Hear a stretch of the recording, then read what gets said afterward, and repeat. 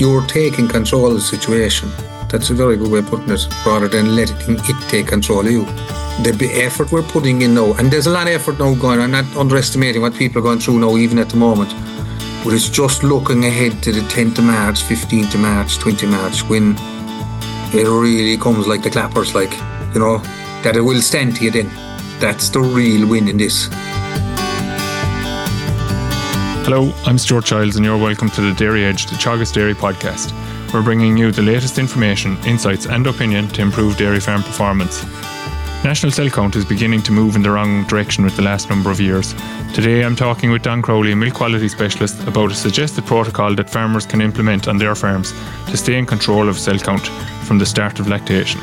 I started by asking Don to explain the first step, which is to establish a dedicated area in the shed for freshly calved cows, and what the benefits of this is.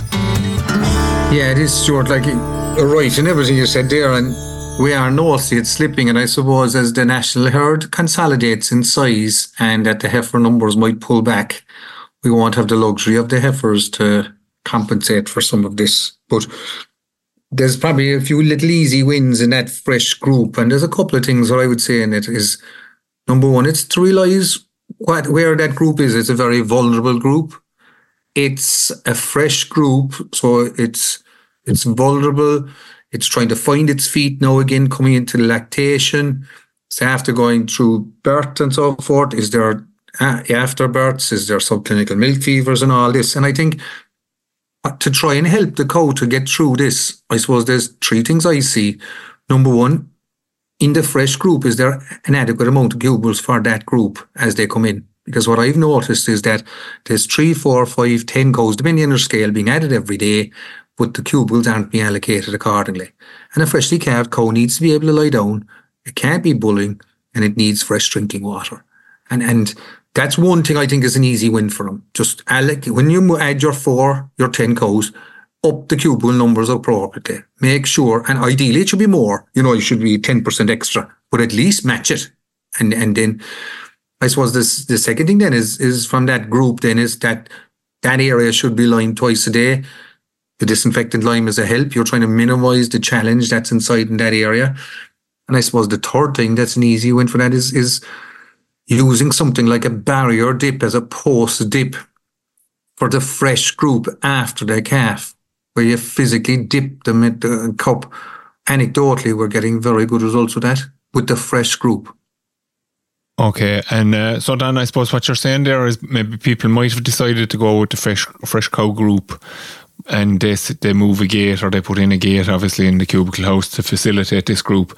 And what you're seeing is that they're not actually changing the position of that gate depending on the number of the cows that are there. And that means that there could be a fresh cow group, effectively, that there might be 20 cows inside in an area that might have only 15 cubicles or something like that.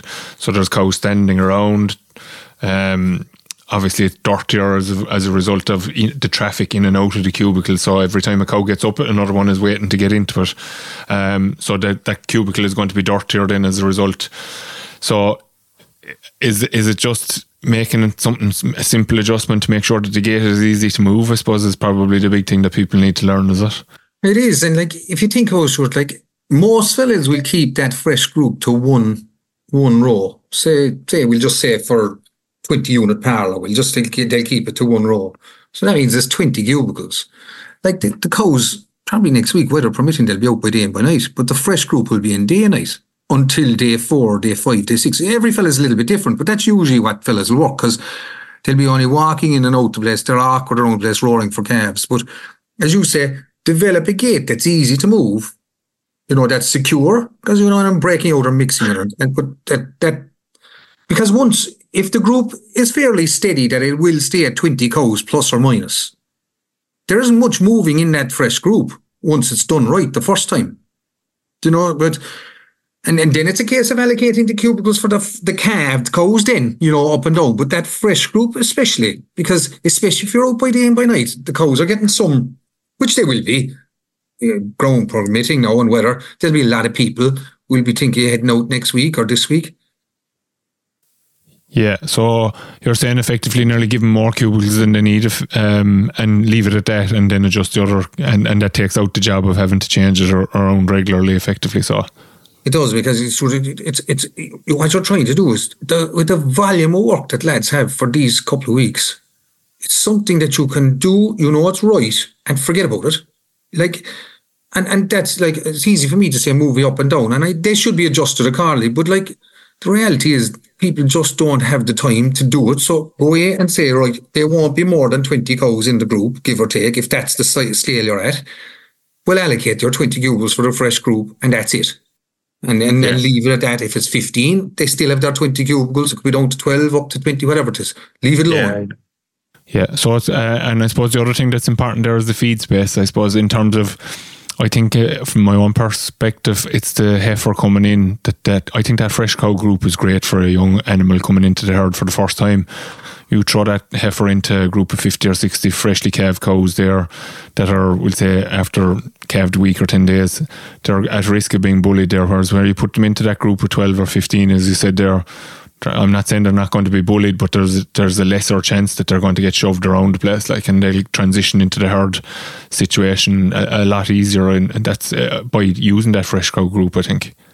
Oh, definitely. So, and like, if you have a drafting gate facility, then that can be done automatically into that group, like if the setup is there. But look, that all depends. But you're 100% right. The principle of what you're saying is bang on, because heifers going into those cows freshly calved, there'll be no fighting, because those cows are concentrating getting better and staying up. They're not going to go fighting, you know. Yeah. And then trying to fill their belly and stuff. Like, so it's a very safe environment from a heifer point of view, especially these timid heifers now. If they're a little bit of a tough calving or something like that. No, predominantly heifers won't, but you never know. Like, some fellas might have a stock bull that throw a couple of false ones or something, you know. Yeah. So, Dan, I suppose inside in the parlour, then this is kind of, so outside in the cubicle house, the twice a day liming, that dedicated area for them with plenty of space, plenty of feed space as well. But inside in the parlour, then, what are the steps that people need to take in there in order to try to minimise infections at that stage of the year? Like, again, as you said there a few minutes ago, this fresh cow group is a vulnerable group. We have to allow for, okay, they might be perfectly healthy, they mightn't have milk fevers or anything like that, but they're still vulnerable because they just had a calf, and that they're at risk of picking up infections, and there may be issues around teats not closing up properly. So that's why we're talking about disinfecting the cubicle so diligently, I suppose. What about the role of the person in the parlour themselves then? What do they have to do? Yeah, I suppose, like, the reality, I suppose, Stuart, at farm level, you're dealing with probably three options. Number one, there is a fresh group, and they're either milked first or last. And then you have probably the smaller operator where they're all in the pot together, and there's a strap or a marking system for the freshly calved cow, but they're all in the pot together. Mm-hmm. So if you take the group where I have my fresh calf group, not many, but some people will milk them first because they want the milk for the workers or the small fellas to go away feeding calves while you're at the main group. That's, I suppose, there's an inherent risk in that, in the sense antibiotics getting into the main milk is going to be flushed. It's not as popular. The majority of people will milk the main herd first. If there's two people, one fella will go off liming cubicles, and then the two people are there for the fresh group then at the end. No, the fresh group, if you think about it, are a vulnerable group. They're a vulnerable group. They're a group, they're freshly calved, and I'm going to check a lot of those cows, make sure the sealer is gone, there's no mastitis. So I should, in my opinion, I think you should start with a new pair of gloves for that new group. And if you're going handling cows, I would pre-spray them first to stop your glove from spreading from cow to cow. You wipe it off, you do a batch of 4 or 6, strip them, spray them, strip them, wipe them. Cups on. Ideally, dip the clusters before you put them onto this group. If you could, like, if you get the time, it would be well worth it. And you have your clusters on. You probably have the cluster movers on manual, so you'll be just keeping an eye on them, because it's usually one row, and you'll go down along your 10 or your 15 or your 20 cows, whatever's in a row. But I think where the real win for this group is using the barrier dip, like we said earlier, in this group, where you'd physically dip the teats after milking with the cup. And that's putting an out. So the reason I like with that group is there's oedema in the udder, the teats can't close. You often notice freshly calved cows, you ever notice when you milk them and they go back out to the cubicle, they're leaky away and milk mad afterwards, because their teats are so open. They'd be milk leaky away on the cubicles. And these are only for a couple of days after they calve. Whereas that barrier dip will just help mitigate and pick you up anything on the teats itself. Okay, and Dan, I suppose we've been talking about it with some of the groups there in the last few days, what you're talking about there, and in the larger herds in particular now, and I think everything is relative, to be honest now, so it doesn't really matter, but the idea of maybe having to dip a lot of these cows is perplexing them, is how I'd probably put it. So they're wondering about, could you get away with spraying them? So have you any comment on that? Yeah, definitely. There's no doubt about it. If the post spraying was done right, adequately, like doing the 4 seconds to apply the 15 mils, if it's done right, I would say it's nearly as good. It's nearly there. I'd say you're not. Just looking at the physics of it, it physically couldn't be as good because that creamy nature of the dip to sticker. No, what to back this up like, but. Just as anecdotal coming back. And I can see the lads, if you're on a 60 bale rotary, they might have, 40 or 50. They might keep it to one row, one circle of the thing. And to be honest, Stuart, a lot of this is, if you've put, it's a bit like calf score. If you would score last year, you'll do the devil and all to get rid of the calf score this year. Whereas if you had mastitis last year, and a fella knows that the dip is going to work, a couple of cases of mastitis had an awful lot more time than dipping cups. It's up to me. Will the post spraying be as good? If it's done right, it'll definitely be very close to it. Will it be 100%? Hard to see it. I would say to farmers, if they find themselves running into a bit of bother, if they're running into trouble and they get 2 or 3 cases of mastitis, because they usually come together, well, it's something they can lean off the shelf and say, look, lads, we better go dipping these for a couple of days and see will that help control it, with the cup. Yeah. So, effectively, it's probably one of the poorest done jobs in the milking parlour is the teat spraying. So that's why you're emphasising that it needs to get the adequate time, which is somewhere in around 4 seconds per cow, and that 15 mils then coming to the drop. But at the same time, it's still not going to replicate what the barrier dip is doing in terms of the thickness of it, as you said, and actually drying on and sealing the quarter, and that's why you're pushing that in particular then. Yeah, and I would use it 2 ways, Stuart. I'd say to people, if you're reticent about doing it, go post dipping, make sure you post dip right. And if it doesn't work for you, you find, oh my God, we're getting a bit of an outbreak here, well, you have the barrier dip to fall back on then. If you're of a mentality, said, look, I just don't want hassle, I want a clear runner, I want to give myself a fighting chance and everything, we'll go dipping on that group from the very start. So I would have gone to calls with strep hubris outbreaks, which is the main one you'll get in the spring. The staff will come later on. And I'd get them to dip the whole herd for about a week, physically barrier dip them. There aren't many fellas will do it for you because cows just don't like it until they get used to it. Yeah. And, but to a man and woman, have come back, have been very positive about its ability to stop the infection spreading.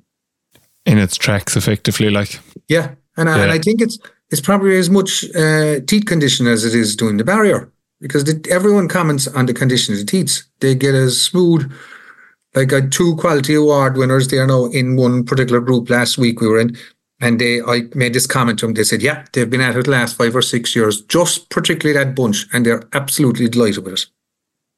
Okay. I suppose just about the work associated with it, Dan, before we move on to the last step of it, there's a huge investment in time here now, isn't there? This row is going to take 20 minutes, 25 minutes. It is, and it is going. So this row now, say if you take it will depending on the numbers. Let's say we'll take a 20 unit now for argument. That row is going to take 20-25 minutes, and the point I suppose about this bunch is what I'm seeing is where we're getting a lot of this strep mastitis in that bunch is if you can offset a case or 2 of mastitis with draft her out, trying to treat her, trying to watch her, that's the win.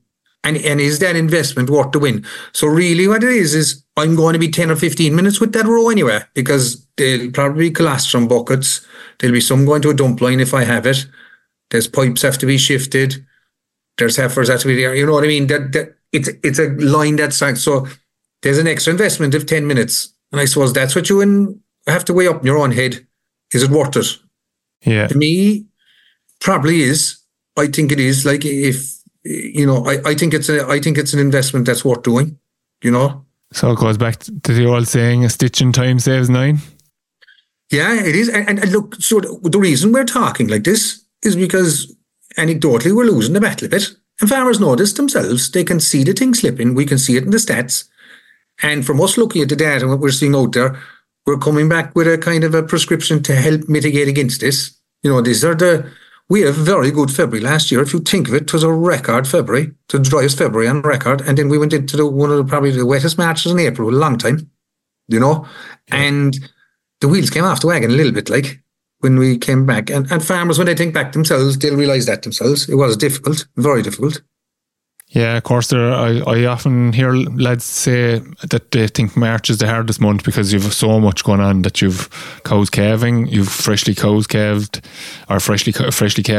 and then trying to get in and out to grass. And then, like you said there, when you throw the weather in on top of it, then you've a lot of cows that are milking, still have cows calving. So there's a lot going on. So something slips in that kind of a situation and you're on the back foot straight away. Like you are. It is, isn't it? Isn't it that?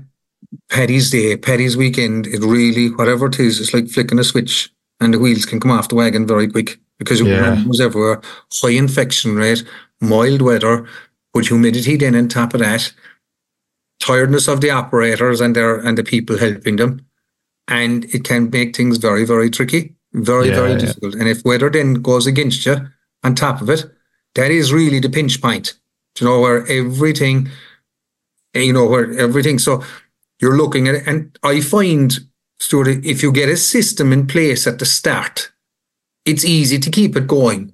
Whereas if you're trying to lift that and put that into the system when you're up to high dough anyway, yeah, that's a good point. Practical. Yeah. You can't add something to something that's full to the brim anyway. Yeah, it's a very good point. Yeah, so like you're busy now, but like it, you're in the routine of doing the routine effectively, is what you're saying. So like if for a lot of fellas, they're probably 2 rows, maybe going on to their 3rd row now, irrespective of scale, because it's all proportional. Yes. Like you're probably an hour milking cows at the moment for this week, 10 days, give or take. No, a fella might be 3/4 now, but you start adding 5 or 10 minutes onto it now, there's some plausibility to it. And you can make it happen. And then when it becomes part of a routine, it's just easier to maintain. That's what I found with seeing it. Whereas you start asking people to do this in Paddy's Day and they're looking at you and they're saying, holy God, man, we can't really keep the whole show on the road. And I mind adding this on top of it. Yeah. Still in trouble, yeah. So the last step then, Dan, of that program, we'll call it, for the early lactation management is the CMT test. A very simple tool, probably underutilized and undervalued. So what are you suggesting in relation to that? What should people be doing with it? Well, I'd probably undervalued because, number one, people don't know about it and they find it very difficult to interpret it. That's one thing to do it. So what I would say is persevere with it and check them. So when are you checking them is the first question. Is probably day 4, day 5 when they're about to go into the tank. So you're doing day 4, day 5 with the paddle. And then you're identifying issues. What I find is if you did see something in the paddle and you're not unsure about reading it, is taking a sample from the 4 quarters and send them into the quap to get a cell count on them. You put down your own marker yourself, what you think they're at, and the quarter that you think, and see will the cell count back it up. It's an easy way just to get yourself going. Now, some people are very proficient at it, and it's getting into the habit of it. Is if you're doing 2s and 3s every day, as they're going to the tank, checking them and keep you log them, it's not as big a deal. Whereas like if you've 20, 30, 40 after calving, you say, geez, where do I start now? You just chip away and try a few of them, I suppose. From interpreting, if you are able to interpret it, if you see a cow, this particular heifer is high in 3 or 4 quarters, don't be worried about that. That's stress induced, and give her a week, 10 days, she'll be back perfect. If the paddle shows up high in 1 quarter and they were low last year, I would treat it with I'd watch it for another couple of days first. But if it's still showing the same pattern, I would treat it with an intramammary or something like that.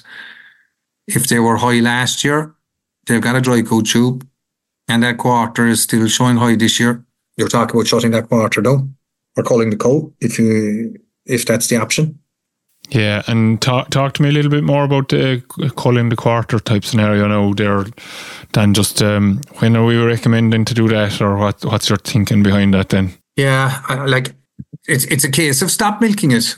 But to be honest, my own opinion is, once I've identified that quarter, that's high quarter, and she was a problem cow last year, problem cow this year, realistically, I will be milking that cow as a 4-quarter cow until I'm out full time. At grass, At grass. Yeah. Because that quarter leaking on the cubics, which it will, that's the nature, she'll bag up and she's going to, and when it comes to basically at grass then, and I know I'm out full time, like Pablo or the vet in Moore Park would also say, you just literally stop milking it. Just literally stop milking it. I would have had a number of clients that would milk it once every 2 days, that quarter, just to try and wind it down and make sure she didn't get sick from it. Pablo would say, there's no reason why, just stop milking it. And he said, and he's right. Yeah, so I suppose just to clarify on that then, Dan, are you saying that I'd milk them away so as the 4-quarter cow until you're at grass full time effectively, and then start shutting down? So that could be a month, it could be 2 weeks, depending on where you're located. Some people are fortunate enough that they're able to get out very quickly and be out day and night, and in that type of a scenario you'd be happy enough that they can shut those down fairly quickly and just mark them up to make sure that they don't get milked. And like if they do, the cell count will just get a big bang basically, but it's a low cost intervention method really in a way and you retain the cow. Yeah. So you're trying to, exactly, Stuart, you'll knock the season out of her. So you're doing 3 things. You're controlling her cell count, you're controlling her as a source of spread, and you're gaining a year's lactation then out of this cow. So like if I shut down 4 quarters and 4 cows, that's only equivalent to 1 quarter gone, 1 cow gone, instead of 4 cows gone. So you can see as a management tool, it's a way of getting, you can't have heard of 3-quarter cows, but it is a short-term fix to getting you over hump. Some people will be in derogation question marks, and are these cows that should be shut down at the moment? That's what you have to weigh up in your own facility. But drawing the quarter off while there's a risk that you could be in by night and out by day, the way the weather could go and all this, you want to be very, very careful of drawing those quarters off in that scenario. You really need to be very confident that I am gone day and night. I'm hitting country now. For some people with stocking rates and stuff, that could be the 10th of March. Every farm is different, exactly like you said. Yeah. So I suppose to sum it up, so then you're talking 1, create that fresh cow group ideally. Depending on when you're milking them, you're looking at disinfecting the clusters maybe, if they're being milked before the main group. As you said, there are people going feeding calves while cows have been milked and so forth, depending on help available, etc. You definitely need to disinfect the clusters before you start milking the main group. You need to change or disinfect at least, or ideally change the gloves when you're handling that fresh cow group. So start with a clean pair of gloves every milking effectively if they're being milked first, or change them at the end of the milking of the main group. You're pre-spraying with your teeth spray and drying with the disposable towels, and inspecting for signs of mastitis. And then you're using the barrier dip at the end, and just before they go into the tank, then you're talking about using the CMT test to identify, to make sure that they're okay. And effectively then what that's doing is that's your insurance policy. Now obviously cows can still pick up infections once they go into the main group as well, but if you catch them at that 4th, 5th day, as you said there, and you take your action at that point, so whether it's a tube or whether you leave them run on for a couple of days, we'll say from the stress point of view, which is a non-infective type somatic cell count, which wouldn't be a big issue. But by catching them at that point, you're effectively taking control of cell count rather than letting cell count take control of you. Is that a fair summation of it? Exactly. That's, bang on. Yeah, you're dead right. And like, that's an important line you put. You're taking control of the situation. That's a very good way of putting it, rather than letting it take control of you. And really, what we're really saying, Stuart, is the effort we're putting in now, and there's a lot of effort now going on. I'm not underestimating what people are going through now, even at the moment. But it's just looking ahead to the 10th of March, 15th of March, 20th of March, when it really comes like the clappers, like, like that it will stand to you then. That's the real win in this. They were able to cope with it. And that's like the message we're saying now. If you put in a little bit of work now, that when it comes to it then in March, if you do hit a bit of a wobble, you have the wherewithal to get on top of it. Yeah, so effectively, like, as we said, you're investing the time now to save the time into the future, and there's also reducing the infection pressure that's around there, because there will still, it's not like we're going to eliminate mastitis completely, but you're just bringing it down to a manageable level effectively. Yeah, if you can get the 1s instead of the 3s and 4s, that's like, that's a great point you make. I'm not saying we're going to get mastitis. While we're milking cows, we'll have mastitis, but it's to keep it to a manageable level that you could say, Jesus, I can keep a lid in this thing. But it's the 2s, 3s, 4s, and there's one out, there's another one, and there's another one, and there's another, and you feel you're on a merry-go-round. Yeah, constantly cows out, yeah. Yeah, you're trying to watch cows with antibiotics and mastitis, and Jesus, the next thing what you notice is where the group, the fresh cow group, is getting bigger and bigger because the antibiotic cows are in there. Yeah. And you'd see that.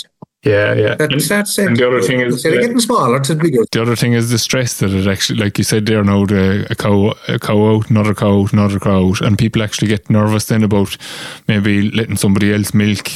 They're locked into milking themselves because they're afraid of this constantly. Then they just get burnt out completely. Then they do, and like I noticed there when fellas, and it's a great point you make, fellas that go through a bad mastitis or cell count problem, and they all come through the other end. Every fella will say, no, or lady, they'll never mention the financial cost. They'll all mention the mental stress of it. Yeah. It wrecks their head. It takes the enjoyment out of milking. Their head is on tenterhooks. No one else can milk, only themselves. Worried about antibiotics. The enjoyment has gone out of milking. I'm talking about extreme scenarios now, but you can see how easily it can develop, like, and it really is. It's a devil of a thing when it gets on top of you, and it's the mental stresses. The mental stresses can't be understated. Yeah. Right, Dan, I'd say we better wrap it at that. It's a good synopsis of what people can do. And to be fair, I know from talking to people that they actually listen to this while they're lying in the cubicle. So hopefully they'll get an extra bit of a boost in terms of what they're doing when they're listening to this one today. So thanks very much for joining us there, Dan. And we look forward to maybe picking up with you again later in the season about cell count. And hopefully we'll be in a much better position than we have been in previous years on the back of that advice. So thanks very much, Dan. Thanks, Stuart. That's all for this week's episode of the Dairy Edge podcast, and my thanks to John Crowley for joining me on this week's show. Don't forget to rate, review and subscribe to the podcast. You can listen on Apple and Google podcasts as well as Spotify, and for more information go to the Chogs website at chogas.ie. I'm Stuart Childs, and join me next time for your Dairy Edge.